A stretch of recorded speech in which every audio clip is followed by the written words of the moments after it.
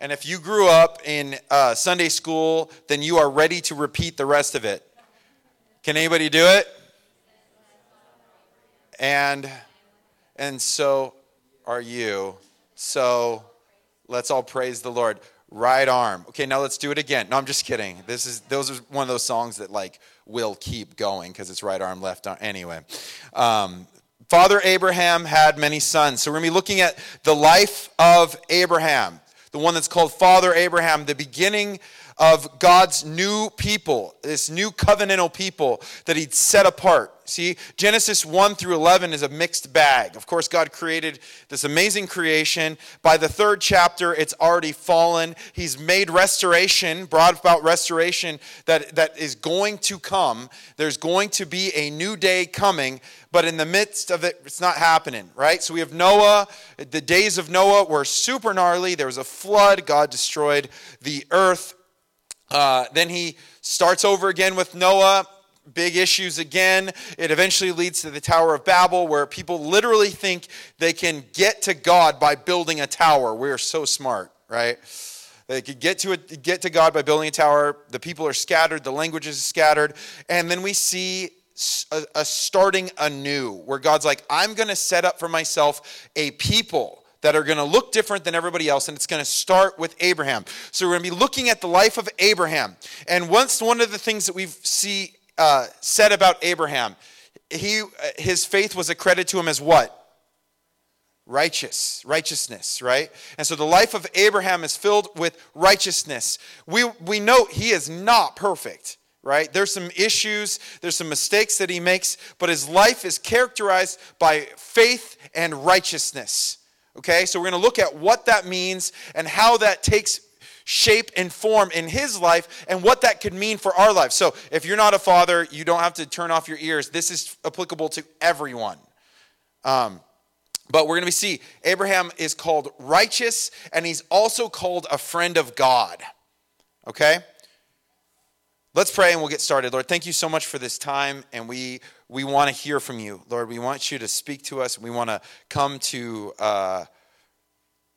understand what you want us to know. Lord, we want you to touch our hearts and open our eyes to see the things that you want us to see. In Jesus' name, amen.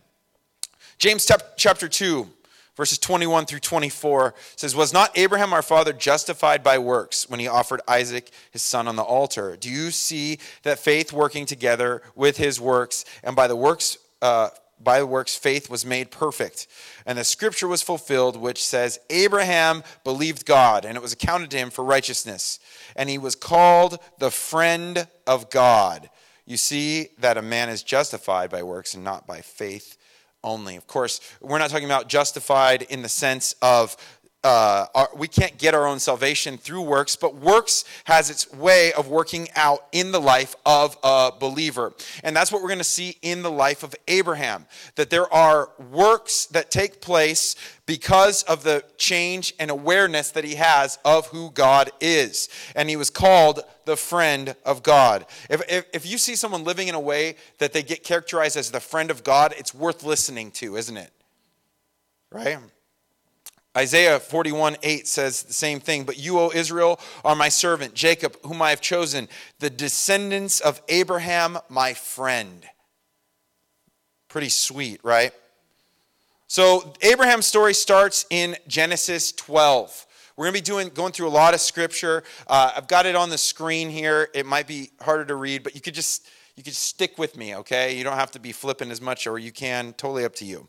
Genesis 12, verses 1 through 9, starting 1 through 3. Now the Lord has said to Abraham, get out of your country, from your family, from your father's house, to a land that I will show you. I will make you a great nation. I will bless you and make your name great, and you shall be a blessing. I will bless those who bless you. I will curse those who curse you. And in you all the families of the earth shall be blessed. God's starting a new thing with Abraham, and he's going to need to leave, but Abraham's going to need to leave his past comforts behind. God's like, I've got big promises for you. I've got big a mission for you, and there's promises attached to it. You're going to be a blessing. You're going to be blessed. Everything you do, I'm going to be there. I've got you. Don't worry about it, but you're going to have to leave the old behind. You're going to have to leave what you knew behind. And much like Abraham, we're called to leave comfort, which is like the God probably of the world we live in right now, especially in the Western world. It's comfort, right? It's just keep me comfortable. As long as I'm comfortable, I'm fine. You could do whatever you want as long as I'm comfortable. And of course, we've reaped the whirlwind with this kind of thinking, haven't we? So the mission is not without promise, but it's going to be a big deal, right? Leaving everything behind. It will be a great nation. His name will be made great, and he should be a blessing to all the families of the earth. It's blessing. Here's the cool thing. This blessing will lead to blessing beyond just himself. He'll be blessed, but it will be a blessing to the whole world eventually.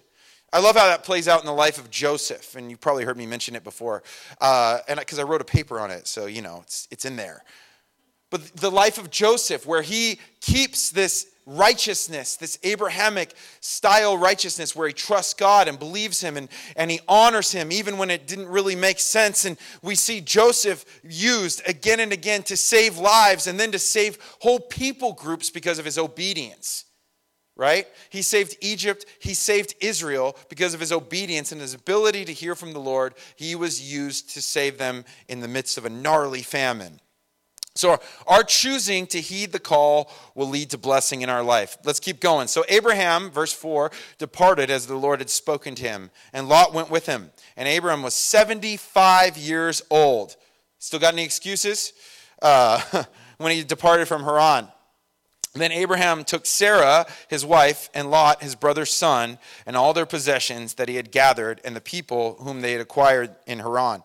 And they departed to go to the land of Canaan. So they came to the land of Canaan. Abram passed through the land to the place of Shechem, as far as the terebinth tree of Moreh, and the Canaanites were in the land. So he's 75. We'll see God does a lot with Abraham after he's 75. So, you're never too old to be used by God. Then verse 7, then the Lord appeared to Abram and said, to your descendants I will give this land. And there he built an altar to the Lord who had appeared to him. And he moved from there to the mountain east of Bethel. And he pitched his tent with Bethel on the west and Ai on the east. There he built an altar to the Lord and called on the name of the Lord. So Abram journeyed, going on still toward the south. So Abraham, here's the land that I'm going to give you. Little problem. Right now, it's inhabited by the Canaanites. So this is going to be your land, but right now, it's tons of people there. That's like stresses me out, right? A lot of times you'll have that, like you go show up to a baseball field and then there's people on it and you're like, what do I do?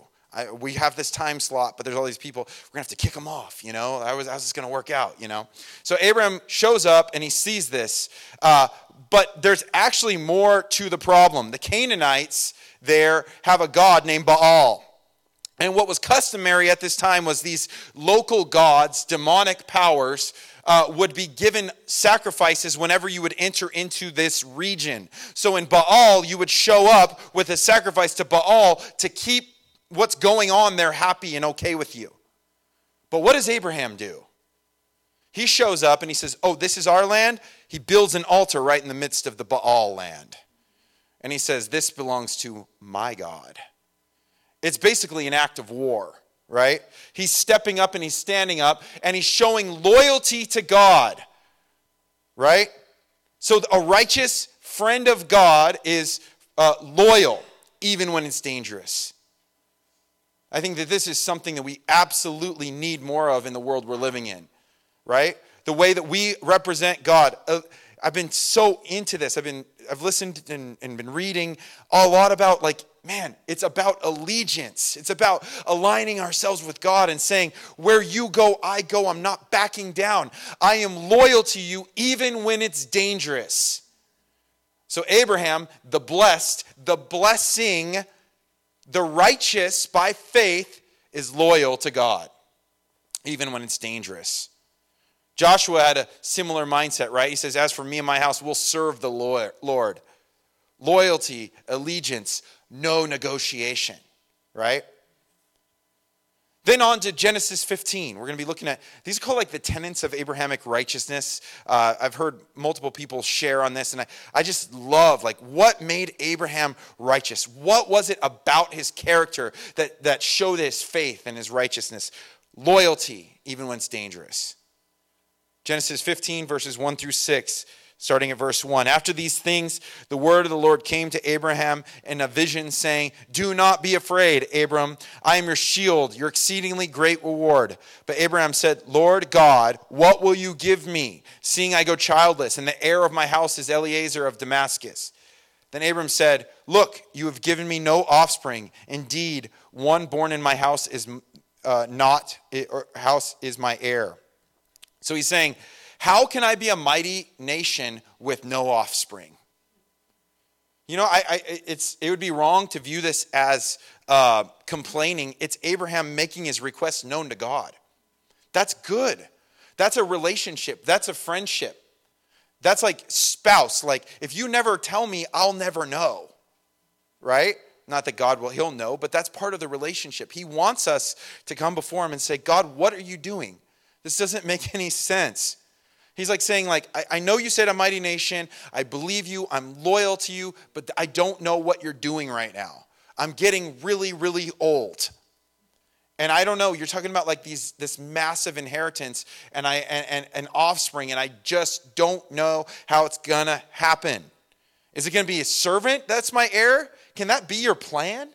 Is that what you're going to do here? It's a logistics issue, isn't it?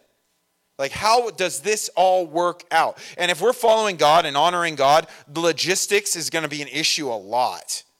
Because God works outside of logistics. I mean, he works in it too. But a lot of times he's like, faith is going to be outside of like logistics. It might look really, really bad. And that's like kind of when I do what I do. That's kind of like when I swoop in. Because otherwise, you'd be prone to sell a book on what you know. And how you made it through. And all these tactics and strategies. See, here's the thing. Just got to follow your heart. No, come on, Abraham. No, it's going to be impossible. You're going to be dead in your body, and then you're going to start having air. So you bring your need. You don't lose hope. He's like, God, here's my problem. I trust you. I believe you, but I'm a little concerned, okay? What are you going to do about this? Verse 4, and behold, the word of the Lord came to him, saying, this one shall not be your heir, but one who will come from your own body shall be your heir. Then he brought him outside and said, look now toward heaven and count the stars, if you are able to number them. And he said to him, so shall your descendants be. So obviously Abraham's not going to father all those personally, but he's going to be, it's the start of something that we're all a part of, right? We're all part of this covenant people before God, right? Ingrafted branches, yes, but so that's the stars. He says, Abraham, let me tell you something. Not only am I going to come through, but I'm going to blow your mind with how well I come through. I've got all of this under control. He's old. It doesn't look good. He's called to trust God anyway. He says, Abraham, you're going to have to take my word at this, okay? In a way that makes absolutely no sense from the outside. That's really important to understand. Right? Loyalty when it's really dangerous. Trust when it makes no sense. This is where blessing lies in following God, isn't it? Trust when it makes no sense. And he believed in the Lord, and he accounted it to him as righteousness. Verse 6. There it is. Trust. He believed God at his word. And there is a battle going on in our minds. There's a battle going on in our flesh. There's a battle going on in the world for us to not do this, to consider, to think, to come up with our own solutions, to go, you know what, maybe he didn't really mean it like that. And we have a really good picture of that. That's Adam and Eve. You know what, maybe I have a better idea. Maybe it isn't the way he said it was. So Abraham trusts and believes God at his word. It's not without stumbling. He gets convinced to, sleep with his one of the servants, and as we know, Ishmael is born, and there's all kinds of drama with that. But he trusts God. He does. He believes God. He believed in the Lord, because we see it here, and he accounted it to him for righteousness. God wants us to believe. It's not blind faith. It's definitely not blind faith, because it's actually the most rationed faith. Faith in anything else is kind of like more blind. If you believe that God is the God who created everything, if you believe that he's active and living and real, there is no better choice than to listen to what he says. Everything else will fail us at some point. I had these cable straps, and we were in the mountains over Christmas, and it snowed like crazy. And these cable straps said they were good for however many 1,000 pounds. And our friend's car got like stuck in the snow. It was like all iced over. And so I said, well, let me try and pull you out with this cable strap. And whatever the massive amount it said it could handle, it could not. It snapped, right? And so if I'm putting my trust in this cable strap and it's rating, and hey, this is logic, this is science, it did not do what it was supposed to do. I mean, it might have probably said in the fine print, do not pull a huge car out of the snow. I don't know, but anyway, it failed me. Chairs fail us. Ladders fail. I start thinking about that stuff. I'm not like a heights guy. And I start thinking, how good is this ladder? Gorilla ladder. Are you really as strong as a gorilla? Even gorillas have bad days. You're like, ah. And it's always that, right? Like when you're up above it and you're like standing up and you're like, so if I just let go, it's like over, right? This is like sketchy, anyway. So trust is believing God at his word and not trying to finagle with the details. All right, Lord, you said it, I'm going to believe it. So loyalty, right? And this is, by the way, this is how we're a blessing to the nations. This is how we pass this on. We trust, or we're loyal to God. We really are what we say we are. By the way, if we're not loyal, it is very evident in the way we live. If we're not trusting, it's very evident in the way we live. Especially as fathers. This is foundational. So we've got to work this out first, and then we can give it to our children, because it's not just what you say, it's what you do. Remember, that's what Abraham was justified by. Not what he said or thought. It was his actual works that were taking place. Not just hearers, but doers. Right? Okay, so loyalty, trust, Genesis 18, verses 16 through 19. Moving further on, what's context? God's about to destroy Sodom and Gomorrah. And he's like figuring out what I'm going to do, or he's going to say what he's going to do. And so we have this. The men arose from there, looked towards Sodom, and Abraham went with them and to send them on the way. And the Lord said, shall I hide from Abram what I am doing? Since Abraham shall surely become a great and mighty nation, and all the nations of the earth shall be blessed in him. The Lord's going to destroy Sodom, and he wants to tell his friend. He's like, I better tell him what I'm going to do, because this is my friend. It's time to get out of here, right? Stuff's about to get wild. And you're going to have to get out of here right now, okay? Then he says this, verse 19. For I have known him, in order that he may keep his children and his household after him, that they may keep the way of the Lord, to do righteousness and justice, that the Lord may bring to Abraham what he has spoken to him. So he says, I've known him, and that in order that he may command his children and his household. This is the example, and this is the legacy that we pass on. Raise the next generation in obedience. This is about obedience, right? Obedience to do what? Not just to believe in righteousness and justice, but to do righteousness and justice. So the word for righteousness is the Hebrew word tzedakah, and the word for justice is the Hebrew word mishpat. And they are all over the Old Testament, over and over again. It is the indictment against the children of Israel and the prophets. Read it. And I've shared this before, but just go and start reading through the prophets. I mean, it's unreal how often it is you don't do justice and you don't do righteousness. And it's both together. Justice and righteousness. Right? And it's interesting, as I think a lot of times the political ideologies hack these ideas. And we go, oh, well, this side believes in justice and this side believes in righteousness. And you're like, what? No, you're going to struggle to find that there. It belongs here. And it's both justice and righteousness.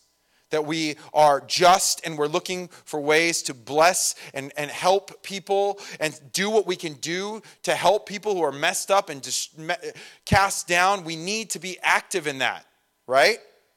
At the same time, we need to walk in righteousness, right? Righteousness is, we're given this slate, I guess, that's been cleansed by Christ, but we're called to walk in active righteousness. And we see Abraham, in a sense, doing it by faith, obedience. So the righteous friend of God is obedient, not just hearers, but doers of the word, doers of righteousness and justice. That means when it's been put in front of you, we do it. If I can bring help to the situation, we do it. If I have an opportunity to stand for righteousness, we do it. This makes a big difference, right? This changes things. Genesis 22, our last passage here as we move through the life of Abraham. Genesis 22, verses 1 through 14. Isaac, the son of promise, is born. Okay? His trust has been met with provision. God is taking care of what he said he was going to take care of, right? He's been loyal. It's paid off. God is blessing him. He's trusted him. It's paid off. He's walking in active obedience and righteousness. Now it came to pass after these things that God tested Abraham and said to him, Abraham. And he said, here I am. Then he said, could you imagine that conversation? Here I am, God. What? Okay. Then he said, take now your son, your only son, Isaac, whom you love, and go to the land of Moriah and offer him there as a burnt offering on one of the mountains of which I shall tell you. And time is really, not being personally involved in this has totally made this story tamer than it should be. I mean, this is insane thing to hear, right? You hear this, you go, what? Like, hey, you got, and a lot of times that's kind of like how it feels, right? Where you're like, God, I've done all these things, and then finally, he comes through, and then you feel like that thing's getting taken away.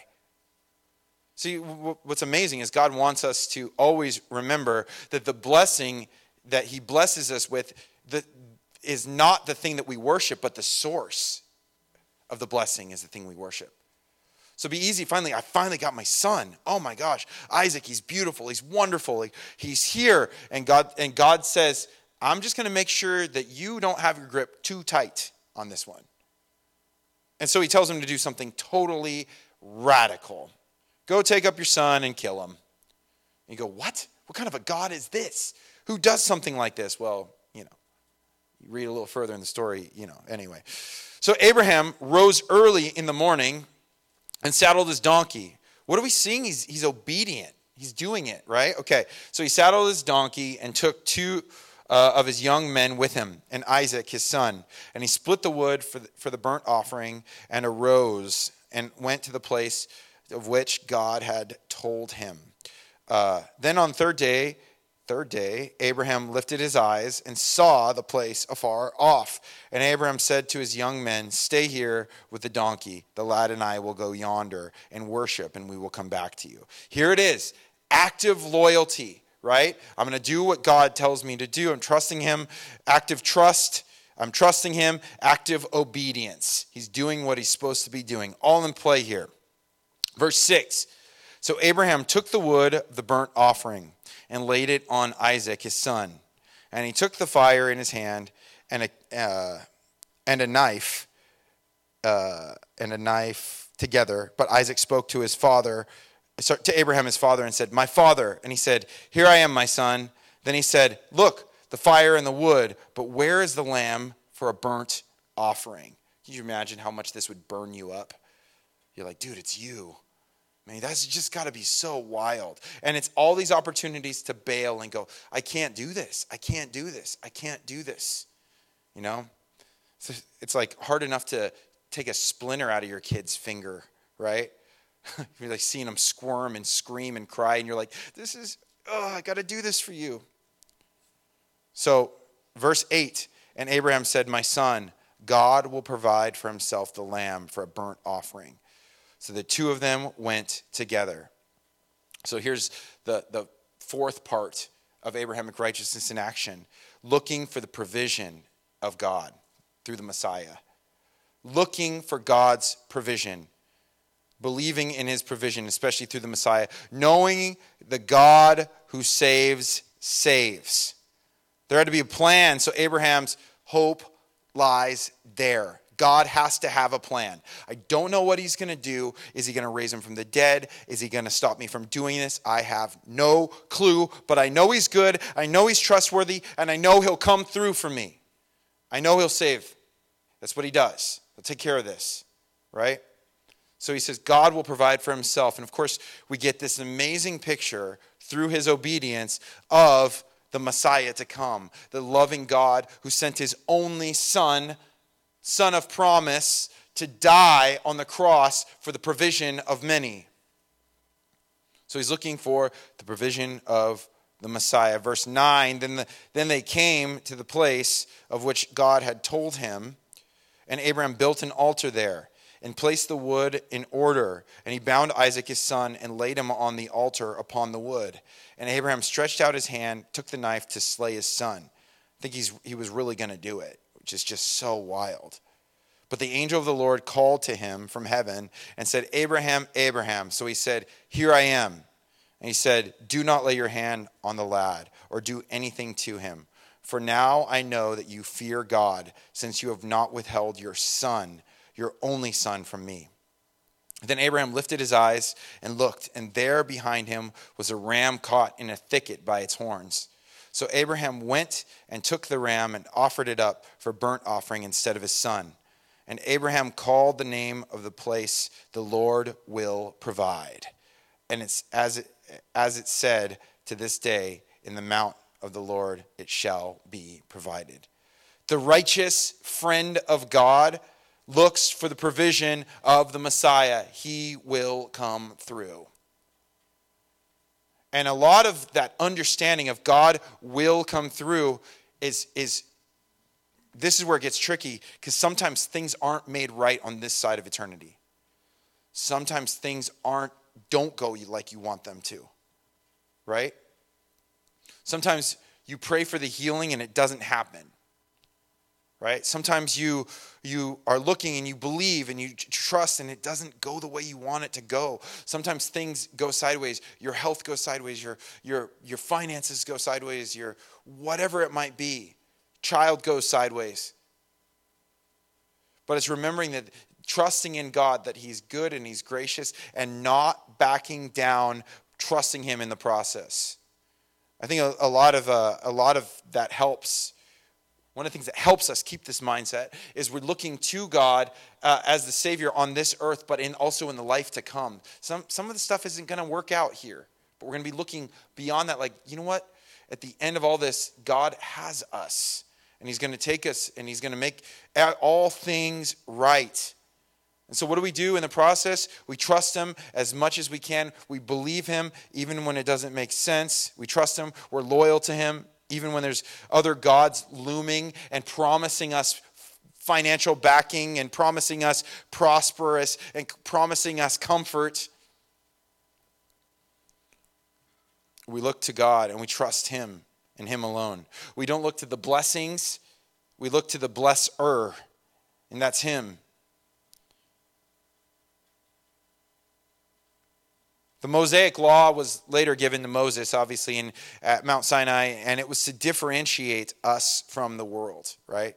To the children of Israel from the world. Here's the things you'll do so that you stand out and you look different. And I think it's partially because they didn't get this. They weren't doing this. You live a life like this. This is not just an Old Testament example. This is a New Testament child of God example all the way through. If we model this, like, you imagine what kind of parents we would be, what kind of examples we would be. in the world around us, if we choose to be loyal to God alone, we choose to trust him even when we're loyal to him even when it's dangerous. And maybe the times are coming. Who knows? Right? For many, it's been a constant reality throughout all of history. But loyal to him no matter what. Even if you don't feel like it, even if things aren't going our way, we're loyal. We trust him. Trusting him even when it doesn't make any sense. Does not make any sense for an old man to have a baby like that. But I'm going to trust him because he said he's going to do it. And then watching him come through, then we walk in this active place of obedience where we don't let things just go past our eyes because it doesn't affect us. We live for the kingdom to come. We don't just live for this earth. We're looking beyond this. We want our treasures to be in heaven, not on the earth. So we are looking for opportunities to bring about and to live out justice and righteousness. How can I help those who are hurting? How can I live in a way that's upstanding amidst a culture that is quickly falling off the cliff? And it is exactly to a world just like that the gospel was given, that Jesus came, and that the early church was built in. Nothing changed that much, really. There's just waves up and down, up and down, up and down. But this is you hear about businesses, you're like, this is a recession-proof business. This is a toxic, horrendous, culture-proof reality.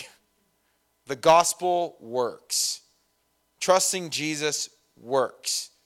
And the more that we abide in it, the more we will see him work in us. And then we have active relationship with him. Because good luck doing any of this without actually knowing him and actually having a relationship with him. It's going to mean there's a lot of questions. It's going to mean there's a lot of God, I don't know what's going on right now. I cannot tell what's going on right now. And I don't know how I'm going to make it. And everything is getting crazier. And I feel like I'm in a pressure cooker / an air fryer. All the new cooking ways. I'm getting cooked quick. And I don't know what's going on, but I'm going to remain loyal to you. I'm going to keep my trust in you. I'm going to obey what you've already asked me to do and then do it.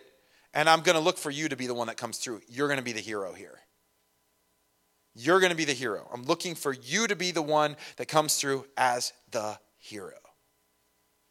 I think that is putting ourselves, you're talking about like, how do you set yourself up for success? Let's call this a place of remaining blessable. Do you guys know we can put ourselves in a position where we're more blessable than other positions? I literally feel like the second we decided to get married, blessable. It was like, how are we going to do this? How are we going to find a place? How are we going to, it was a different time, but it was still expensive. Especially, I'm from the IE. It's expensive out here. And so then we were like, all right, let's do this. And then all of a sudden, boom, doors open up. Oh, hey, by the way, there's usually a 2-year wait on this, but is it okay if it's ready the end of October? Well, we're getting married mid-November, so yes, that would be absolutely perfect. So I got to move in and, bachelor pad it for like 2 weeks, and then Tori came in and made it nice. But it's putting ourselves in a position where we're most blessable by God. And does it mean everything's going to go your way and everything?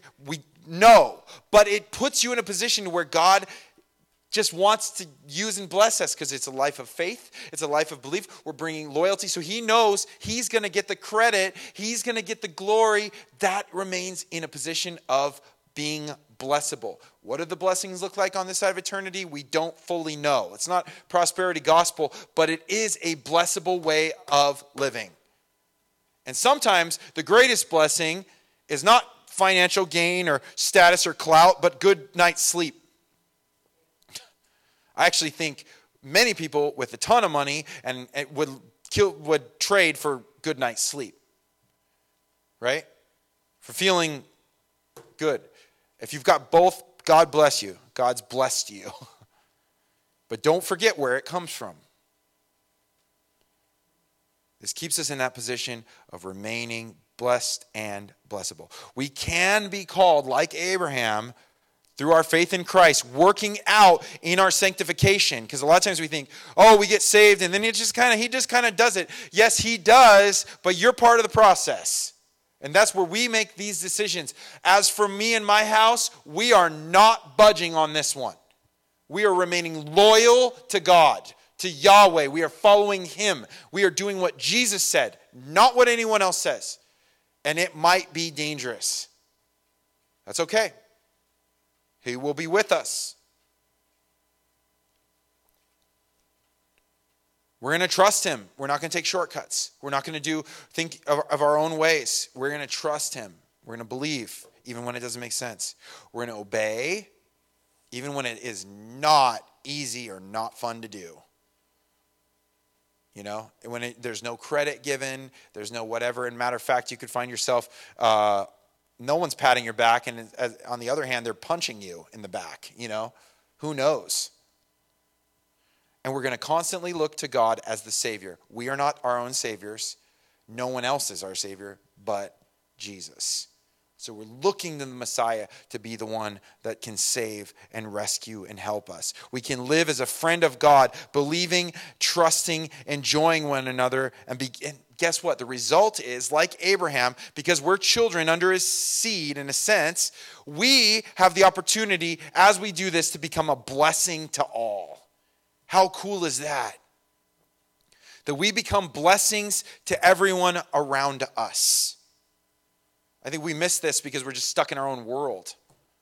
I feel like in the last, especially like 6 months or something, God's like opened my eyes to like, look what's around you and look what one thing can do to change the atmosphere around you. Conversation at a baseball game, right? Entering into someone's, pain, whatever. We have opportunities to become blessings to those around us, just like Abraham. And as we do this and we remain blessable, we put ourselves in a position where God is pleased. We're doing what he's asked us to do without changing anything around, like, fudging the numbers. We will be blessed and we will be a blessing. And that's the heritage we want to leave. So fathers, mothers, those who don't have children, those who are living in the world and have opportunities to talk to people you surf with or you skate with or you whatever, shop next to. Did I miss anything? I'm just kidding. You're like everything. You missed everything. Work with, whatever it is. We have this opportunity to stand out in loyal obedience, trusting in God, looking to him for everything, saying, God's got this. I trust you. Even though it doesn't make any sense, I trust you. And we can raise our kids like that. We can influence the next generation to say, my parents didn't just say they believed in God. They really did believe in God. How do I know this? Well, it's pretty obvious. Because no one else would do that if they didn't believe it.